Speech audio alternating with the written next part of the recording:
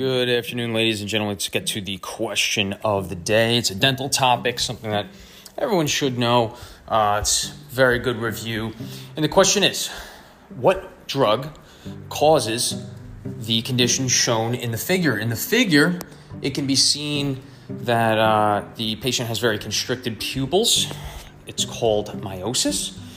And the four answer choices are acetaminophen, cocaine, oxycodone, or the last one, which is marijuana. And the answer is, for miosis, is oxycodone. Oxycodone is an opioid. Opioids are known for causing vasoconstriction of the pupil versus mydriasis, which is dilation of the pupils, and marijuana and cocaine cause that. Wishing everyone a great day today. Enjoy the Sunday. Let's get ready for a good week ahead, and let's enjoy the rest of the afternoon. All right, good luck. Let's do this.